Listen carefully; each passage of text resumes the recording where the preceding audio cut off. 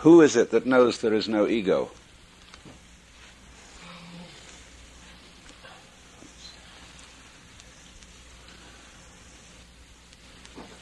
And you must realize, you see, that this is a problem created linguistically.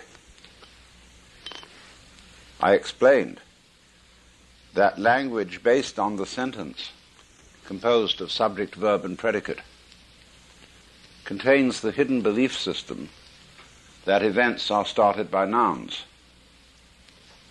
by things. And so it's very important to understand that in the real universe, there are no things at all. And this startles people, because we think of the universe as the sum total of things. But when you go into the question, what you mean by a thing, you ask children this question, what do you mean by a thing? And they'll say, well, an object. Well, I said, you've just substituted another word that doesn't tell me anything. Well, they can come back if they're very smart and say, what do you mean by anything? I got once in a class of high school kids an Italian girl who said a thing is a noun. Well, she was getting warm. A thing is a think. It's almost the same word. It's a unit of thought, in the same way that an inch is a unit of linear measure, or a pound a unit of weight.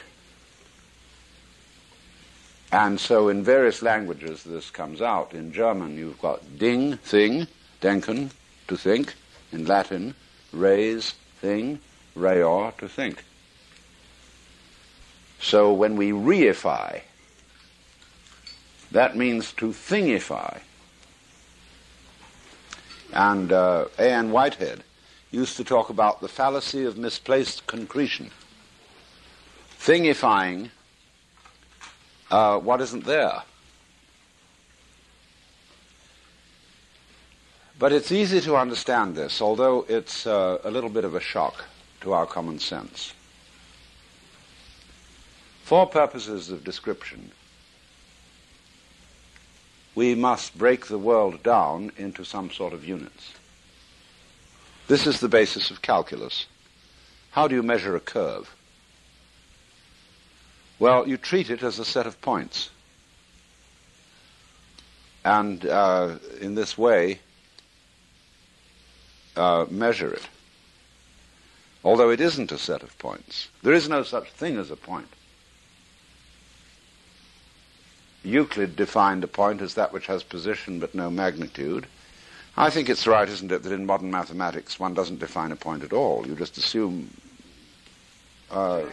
it's an axiom. Yeah. So when you ask how many things is a person, an individual organism, well, it depends on what point of view you're going to take in describing it. In the normal way, we describe one body as a body, and that is a thing. Physiology describes it as many organs. Physics describes it as many molecules or atoms or electrons, mesons, protons, what have you. And sociology will look upon you as only a part thing, because the sociologist likes to have his unit, a group, a society. And so it goes. It depends. Let's take rabbits. The way you describe a rabbit will depend on whether you are a hunter or a furrier. It's the way you look at it and the way you describe it, so that the way of describing always varies according to the use you want to make, so that the world is not unlike a Rorschach blot. And in psychological testing, we get people to describe Rorschach blots and say what they see in them. Now, you can perfectly well imagine that we in this room could have an enormous Rorschach blot on the wall, and we would all discuss it and arrive at a consensus about what it was. And we would manage, in other words, to coagulate our different points of view. And if there were a very dominant person present, he or she would tend to force the particular view upon everybody else and say, no, obviously it isn't what you say it is. Look, it's perfectly clear that it's that. So we are living in a Rorschach blot. Only urban people have difficulty in realizing this. Because urban people live in a straightened out world. And we call them straights or squares. Because they think in very simplistic terms. See, Euclid had a very simple mind. And therefore he discussed a geometry which wasn't a measure of the earth at all. The word geometry is from the Greek geos, the world, the earth, gis, and metra, which means to measure. Now the Greek word for measure, from which we get metric, meter, comes from the Sanskrit root, M-A-T-R, which also means to measure, and derived from that is the Sanskrit word maya, which means illusion, as well as imagination. So figuring it out is the measuring of the world, the metering. And meter also is the Greek word for mother, and is, of course, the root of the word matter, material.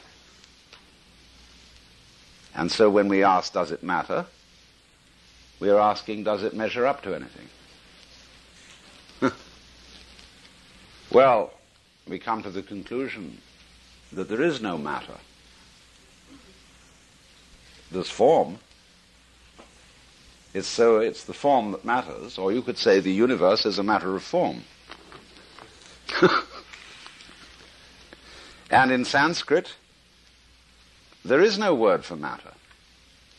The word rupa, which is used for the material or physical world, means form. And so you get Namarupa as the full name for what we call physical reality. Nama means name, Rupa form, so it is named form. And so Lao Tzu, writing the Tao Te Ching, says, the nameless, or the no name, is the basis of heaven and earth. But the named is the mother of 10,000 things. So, in the sense then of this, you can understand the saying, in the beginning was the Word. All things were made by him, and without him was not anything made that was made. Because you don't get things until you start naming. Because then you point out on the universal Rorschach blot, this wiggle. What do you mean, this wiggle? Where does one wiggle begin and the other end? Well, this is a matter of arbitrary definition. Where does your head end and your neck begin? Here, here, here, here, here. Well, where is it? We know vaguely. But you can't be precise about it, because you can look at the head and the neck as continuous. You start here and say, well, it's all one thing up from here to here, see? Or you can start here and say, no, it's all one thing from here to here, etc. Because it's all arbitrary.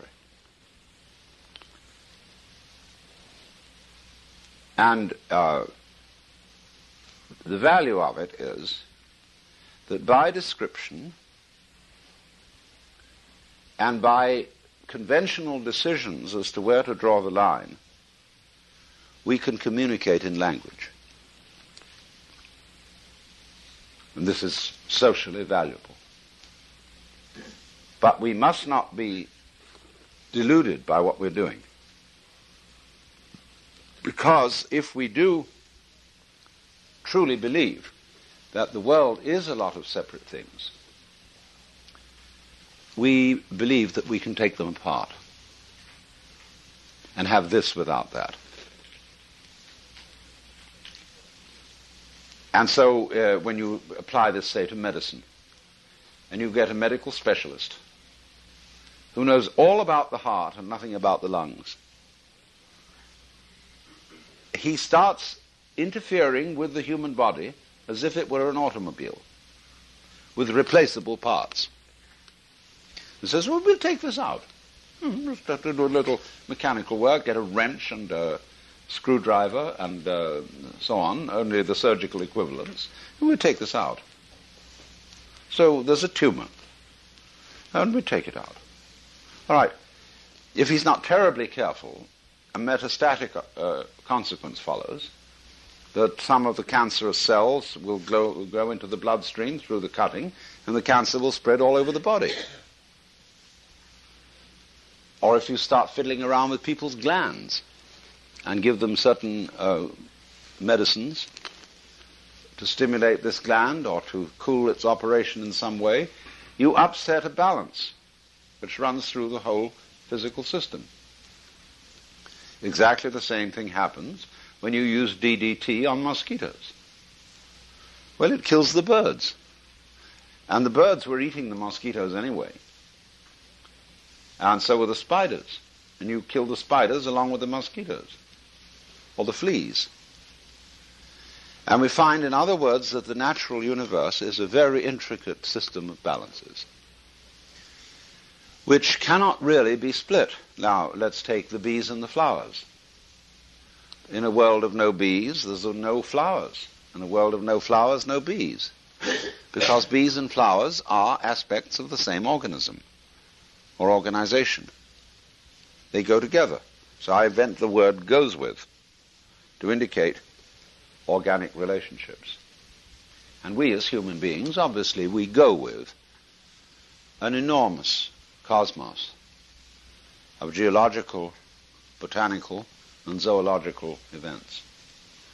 And we are entirely dependent on them, and we cannot treat them as really and truly separate species.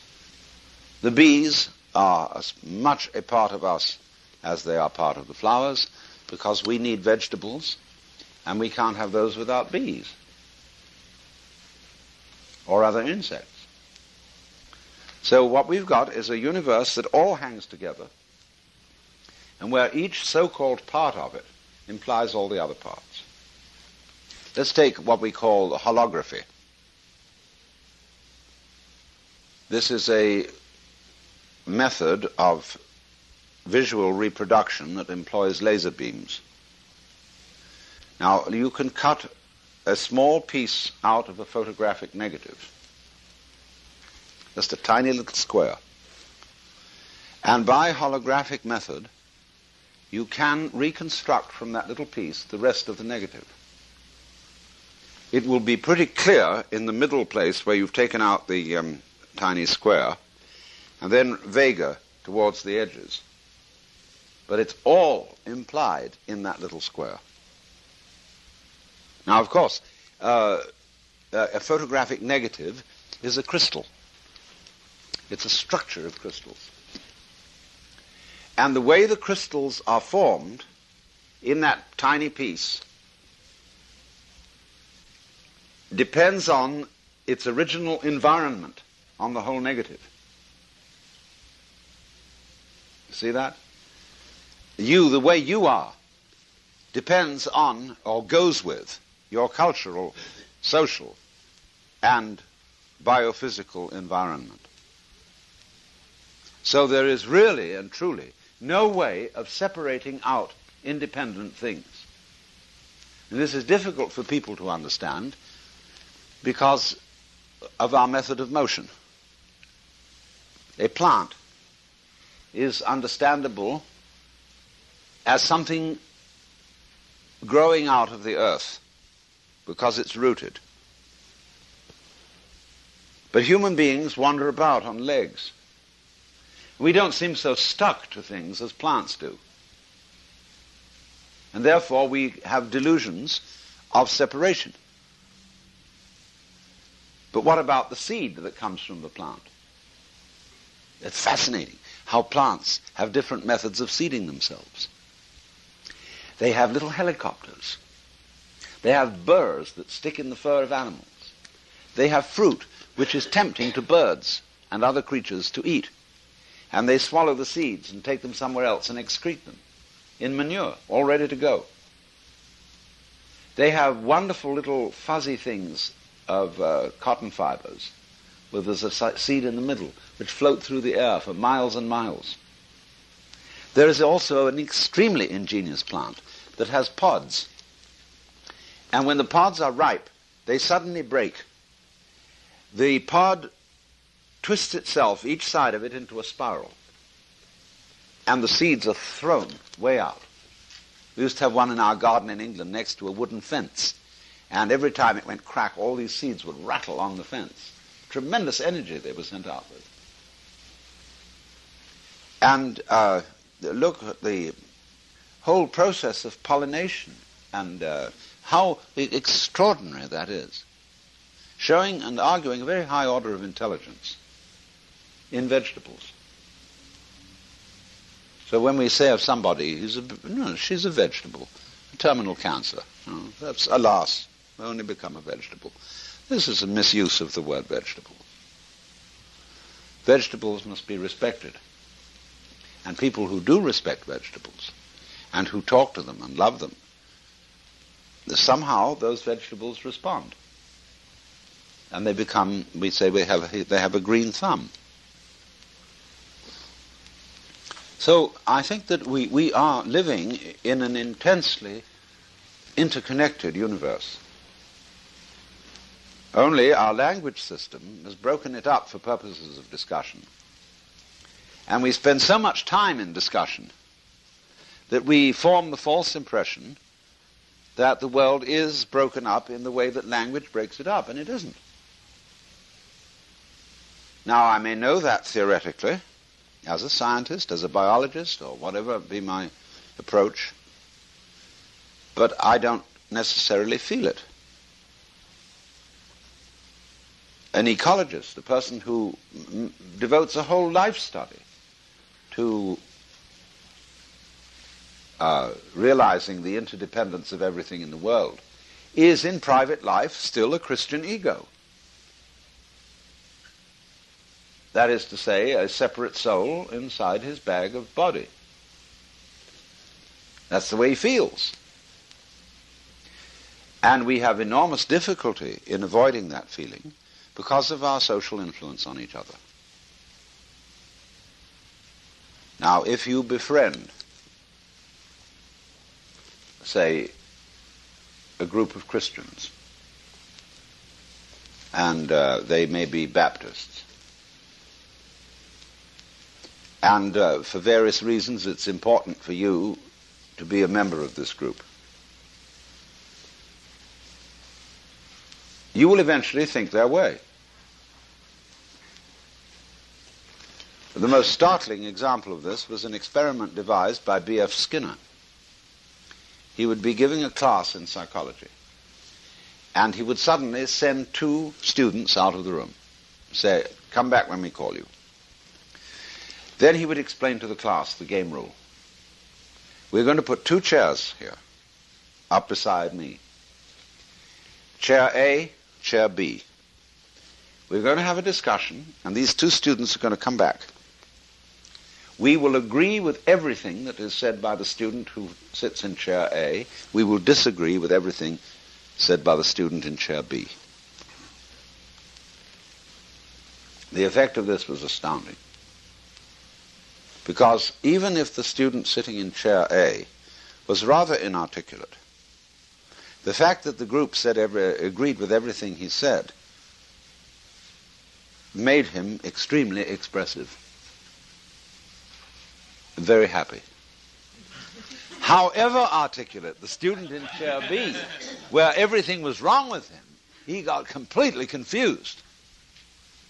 And the only way out was for the student, either student, to explain to the class the game rules that they were playing. But you see, they didn't know these rules, and they had to be very clever indeed to deduce what was the pattern. I once got into this situation. I had a group of students come and visit me with a faculty member in charge of them.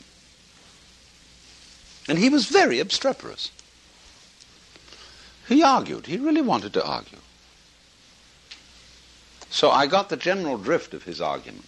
See, what sort of opinions were likable to him.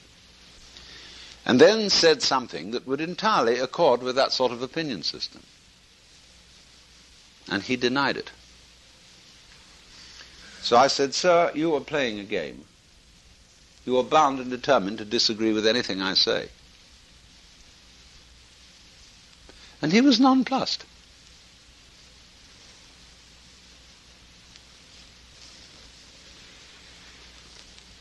So, you see, we are under this tremendous social pressure because talking with each other is our principal means of communication.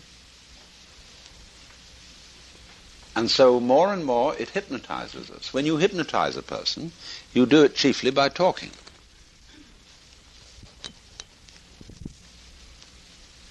Relax while I count up to 5, be very relaxed, etc., all that jazz. And so it is the word which spellbinds us. Look at that word, to spellbind. A victim of spelling.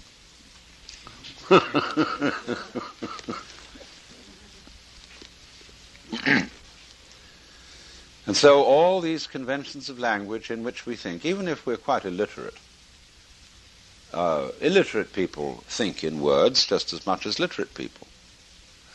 In other words, an ordinary ignoramus is just as much, if not more, under the spell of words than an intellectual. Children, as soon as they're taught language, become absolutely clobbered by it and resent tremendously being called something. So if I say Johnny's a sissy, he called me a sissy. And children are absolute victims of the calendar. They want to know when it's going to happen. How soon is Christmas? How soon is my birthday? They want time to go in jerks from one festival to another because they are so poisoned by adult conceptions. They have no antibodies against them.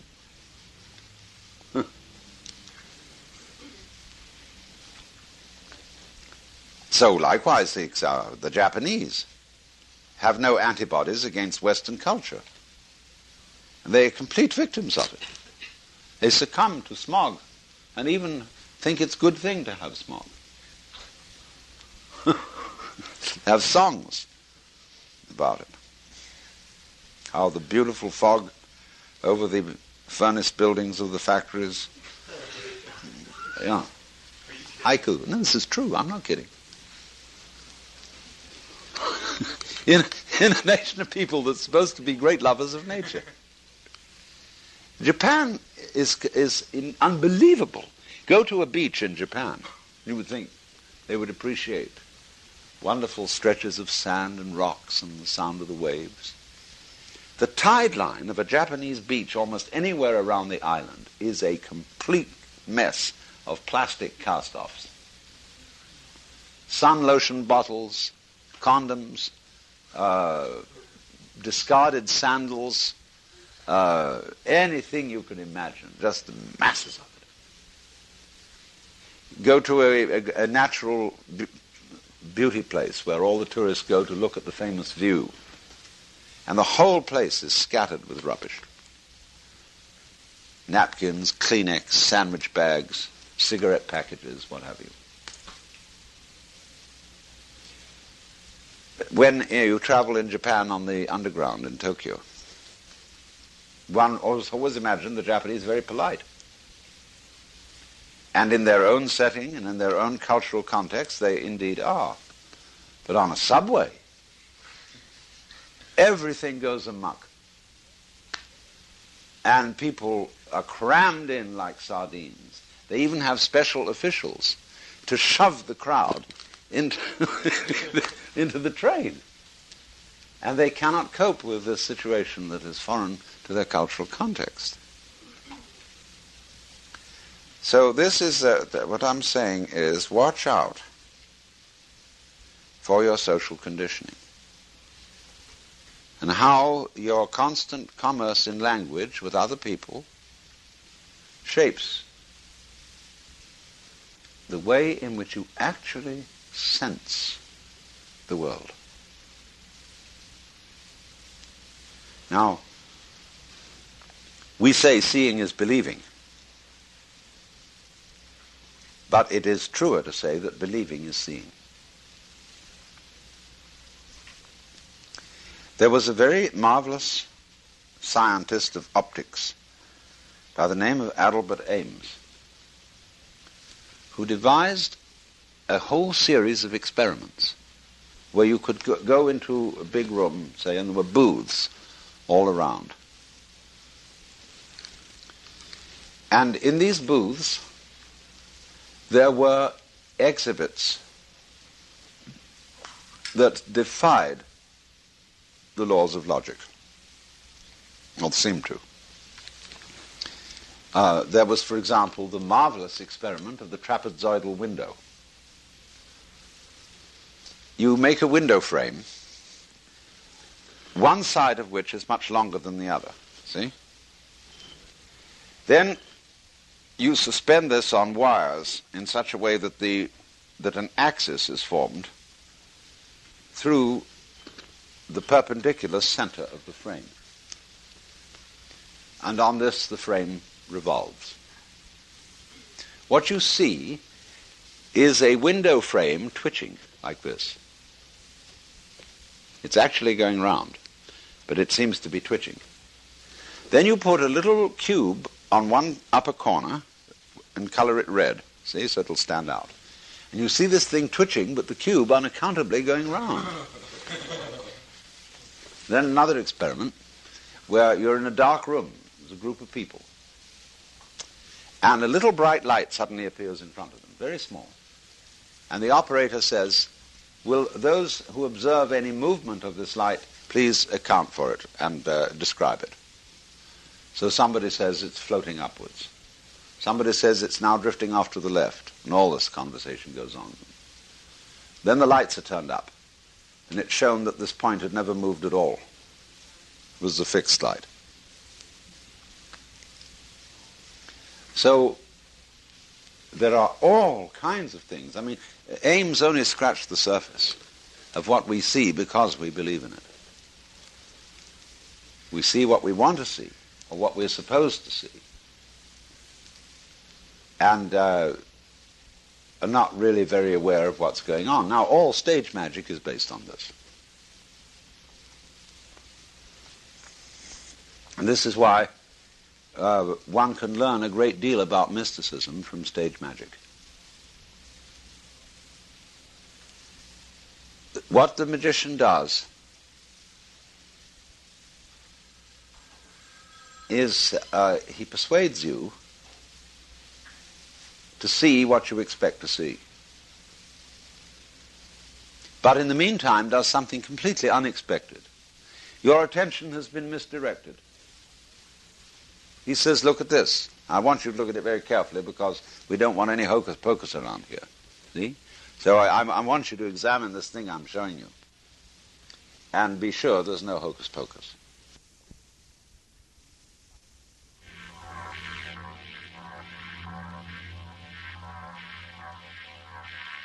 And we take a break for just a second here.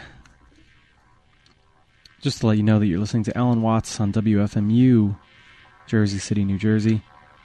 Tonight's lecture, Who is that knows there is no ego? Stay tuned. We'll be right back with part 2 in just a second.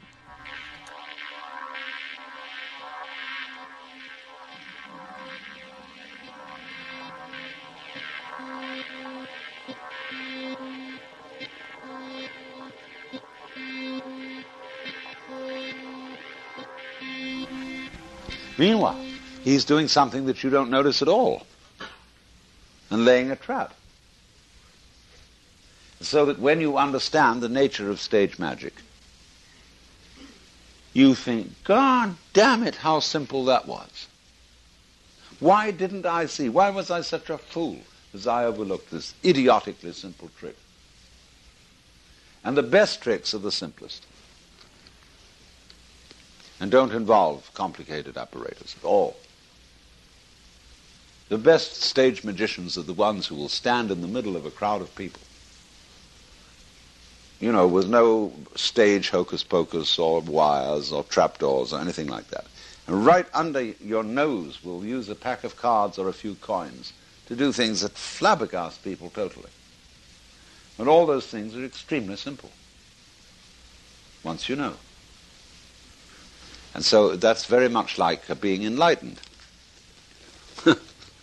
having Satori. When you get it, you think, oh, for heaven's sakes, why didn't I see that?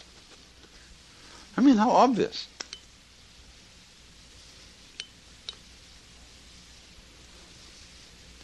But the difficulty in communication here is that Satori, or enlightenment, is very much like seeing a joke.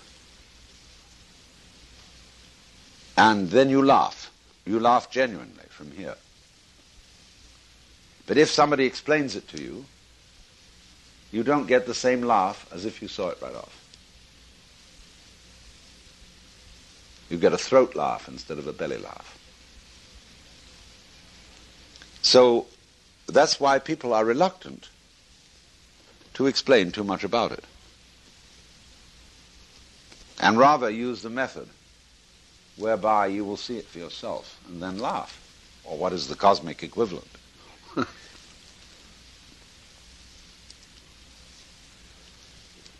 So therefore, we are, most of us, in a state of hypnosis, induced by the incantation of language, the enchantment, the spellbinding. And when one speaks of awakening, as, say, in Buddhism, one speaks of the Buddha as the awakened one, it means, therefore, dehypnotization, coming to your senses. But, of course, to do that, you have to go out of your mind.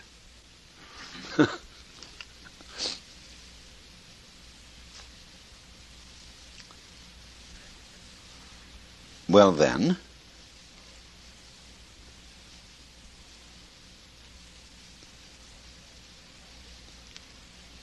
what that involves, among other things,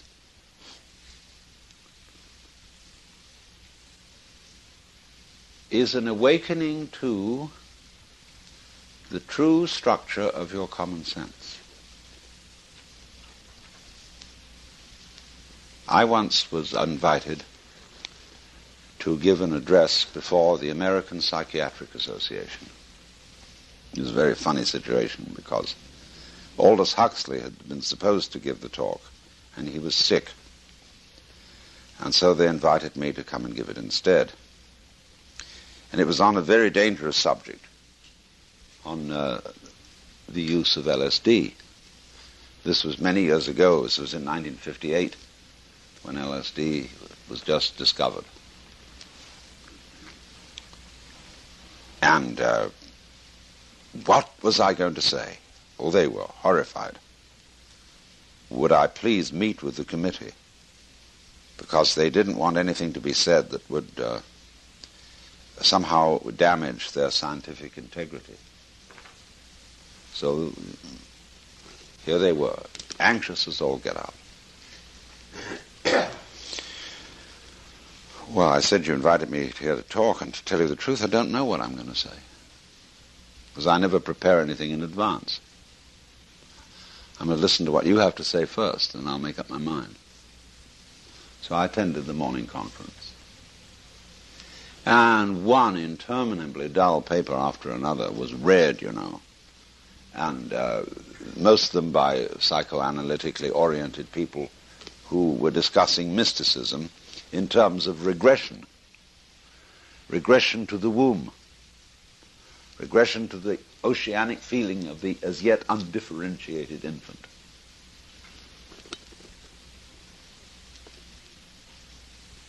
So the papers went on, and it was time for lunch. And everybody was hungry and bored. So I said to the chairman, he called me to the platform. I said, how much time? Oh, he said, I don't know, make it 15 minutes. I said, okay. So I said to the group, now look, I know you're waiting for lunch, and this is not going to be another learned paper. It is going to be a few remarks off the cuff. We philosophers are very grateful to you psychiatrists for all your explorations into the emotional and unconscious bases of our opinions and our views of the world. And this has been extremely informative and interesting. Now, however, the shoe is on the other foot, and we'd like to inform you of the unconscious intellectual assumptions underlying your psychiatric methods.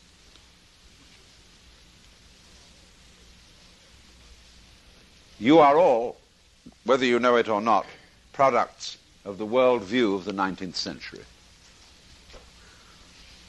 And your ideas of the functioning of the nervous system and of psychoanalytic process are based on Newtonian mechanics. Psychoanalysis is in effect psychohydraulics, because you talk about damming up things, you talk about repression, you talk about the flow of what do you call it? Free association, and you talk about unconscious mental mechanisms. So it is clear that you are still in a Newtonian psyche, and you haven't yet graduated to a quantum psyche. And so, because of this, you have a theory which amounts to high dogma that the unconscious is stupid. And you call it libido, which is a cuss word. Libidinous. It means blind lust. And Freud used that word in parallel with Ernst Haeckel, who was a contemporary biologist, who thought that the energy of the universe was blind energy, despite the fact we have eyes. So they all had a reductionist view that human life was a complication of a force that was basically stupid, ignorant, unconscious, and immoral. Well, they said, we can't be like the Christians and attempt to beat this force into submission because it's too powerful for us. But we've got a new wrinkle. What we're going to do is we're going to do it like we train a horse. Instead of whipping it, you give it lumps of sugar. And you, well, watch out, though. You see, Freud was scared stiff of the unconscious. He was a good bourgeois, Jewish, Viennese, well-behaved person. Once upon a time, Freud and Jung went together to New York. And Jung was delighted to walk down Fifth Avenue and see so many beautiful women. And he turned to Freud and said, my goodness, how many beautiful women there are here. Why don't we somehow arrange and make a date for tonight? And Freud drew himself up and said, you forget, Herr Doctor, I'm a married man.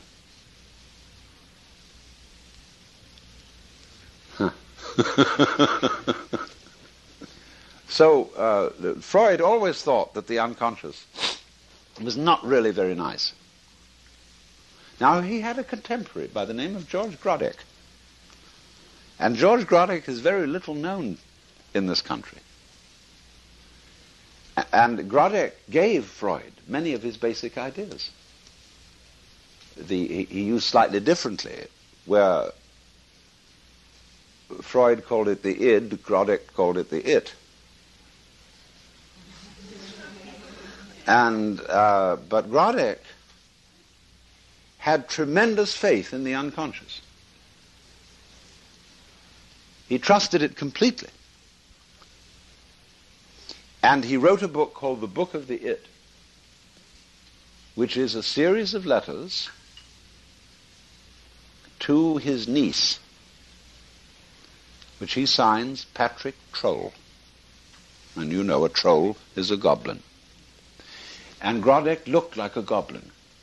He had very big pointed ears that stuck out, and a kind of strangely weird but benign expression. And he had a sanitarium in Baden-Baden, and there he practiced massage for people who came to him for analysis, and analysis for people who came to him for massage.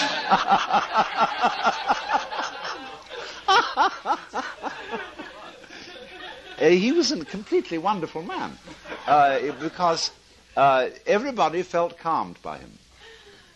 They felt an atmosphere of implicit faith in nature, and especially in your own inner nature. No matter what, there is a wisdom inside you which may seem absurd, but you have to trust it. And so Kaisling, Hermann Kaisling, who was a great Lithuanian philosopher, said nobody could possibly remind him more of Lao Tzu than Grodek. Now, if Grodek had got into Freud, it would have been a much better scene. But there was in all this, you see, in Freud, the basic mistrust of the unconscious. And this led to a quarrel with Jung. Because Jung went down to a lower level of the unconscious, which he called collective, and found out that there was a patterning process here, formative patterning process, which contained all the wisdom of mankind. So, for example, if you say, well, it's a great pity that the American Indian culture is wiped out, a Jungian would say, I know it is a pity, but it's all still there in the depths of the psyche, and sooner or later it will all emerge again. Because this patterning is eternal. And we, in our modern life, we reproduce patterns, we reproduce rituals, we reproduce fantasies and myths, which can be discovered as having existed 25,000 years ago. Because your unconscious is timeless. And everything is there if you go hunting for it. But they were still a bit scared. I know some of the old Jungian analysts I used to know in New York were very uptight about fishing in the unconscious, and said, yeah, true, but there is also in the unconscious the primordial slime, which is full of serpents and crocodiles and the most things that give us the heebie-jeebies. And if you're not very careful, those things will come up and invade your consciousness. Also, there are not only serpents and crocodiles and all those creepy crawlies, as the ghoulies and ghosties and long-legged beasties and things that go bump in the night. There's also the divine. And if you're not very careful, you can be inflated by the divine. You can suddenly have a mystical experience. Supposing you're kind of a half miseducated person, like most of us are, who takes LSD, and suddenly these unconscious contents come up and you discover you're divine. And you think you're God. And you take on all these airs and graces. I mean, the people like Meher Baba, who ran around announcing that he was personally in charge of the universe and expected to be treated as such. Well, we put such people in the nut house. That's what they did to Jesus. That's intolerable. And Jung was right, in a way, when he said that is inflation. It is turning your ego into God instead of having God as your ego. Because it didn't understand. You have to, in other words, obviously, if you are going to let up all these great energies in the unconscious, You must be wise. You must know something about it, and not jump to silly conclusions and delusions. But you see, there was in Jung a basic trust.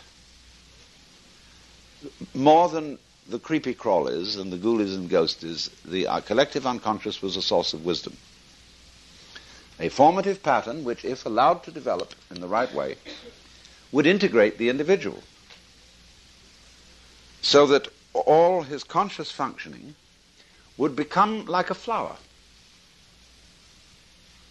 And you know how a flower is balanced. It comes out as a beautiful circle with a middle. And for some reason, as yet unexplained, when anybody wants to create a symbol of the divine, they don't use a human face, they use a flower or a star. The rose window, the lotus. When I think what I want, I try sometimes to figure out, what I would really like to have. What I like to look at. I eventually settle for a flower. It's why they bring flowers to sick people in hospitals. Take a morning glory and look at it.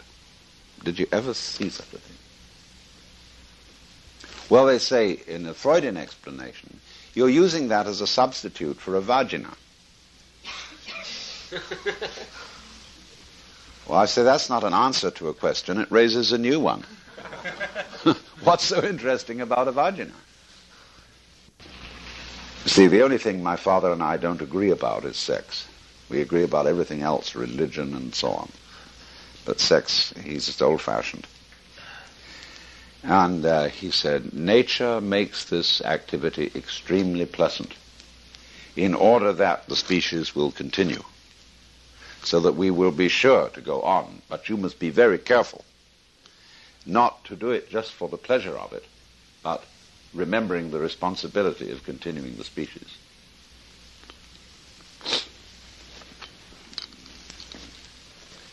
Well, then we got the population bomb. And is that going to be solved by chastity? I doubt it. Taking a rather realistic view of things. No, I don't think that when I ask myself, what is the point of continuing the species, we get back to the thing I was raising this morning about survival. Why go on? What's it about? Do you live to eat, or do you eat to live? Personally, I live to eat.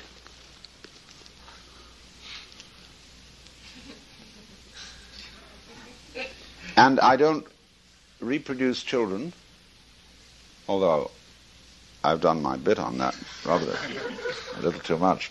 But I think that the point of having life going on is so that we can have sex.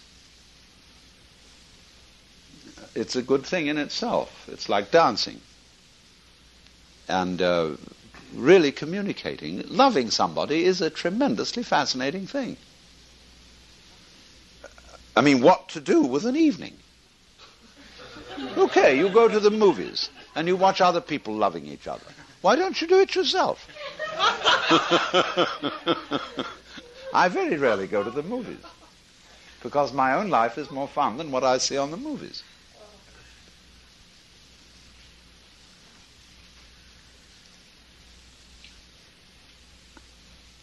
Now, will you see what I'm doing? I'm ringing around a whole lot of subjects and ways of looking at certain topics which show us that it ain't necessarily so. Things are not necessarily what they seem. And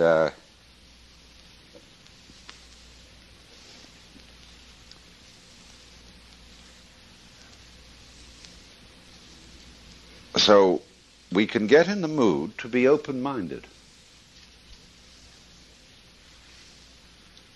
Now, that doesn't mean that you are merely lax in your opinions. True open-mindedness is what I've tried to explain as mental silence, of being able to be completely surprised by reality and to observe that it is not at all what you thought it was or what you were brought up to believe.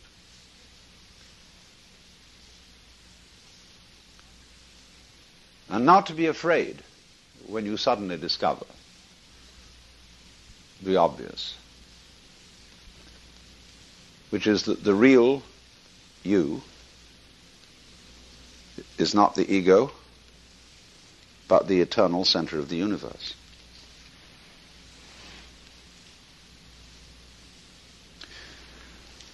Well, we'll take an intermission now.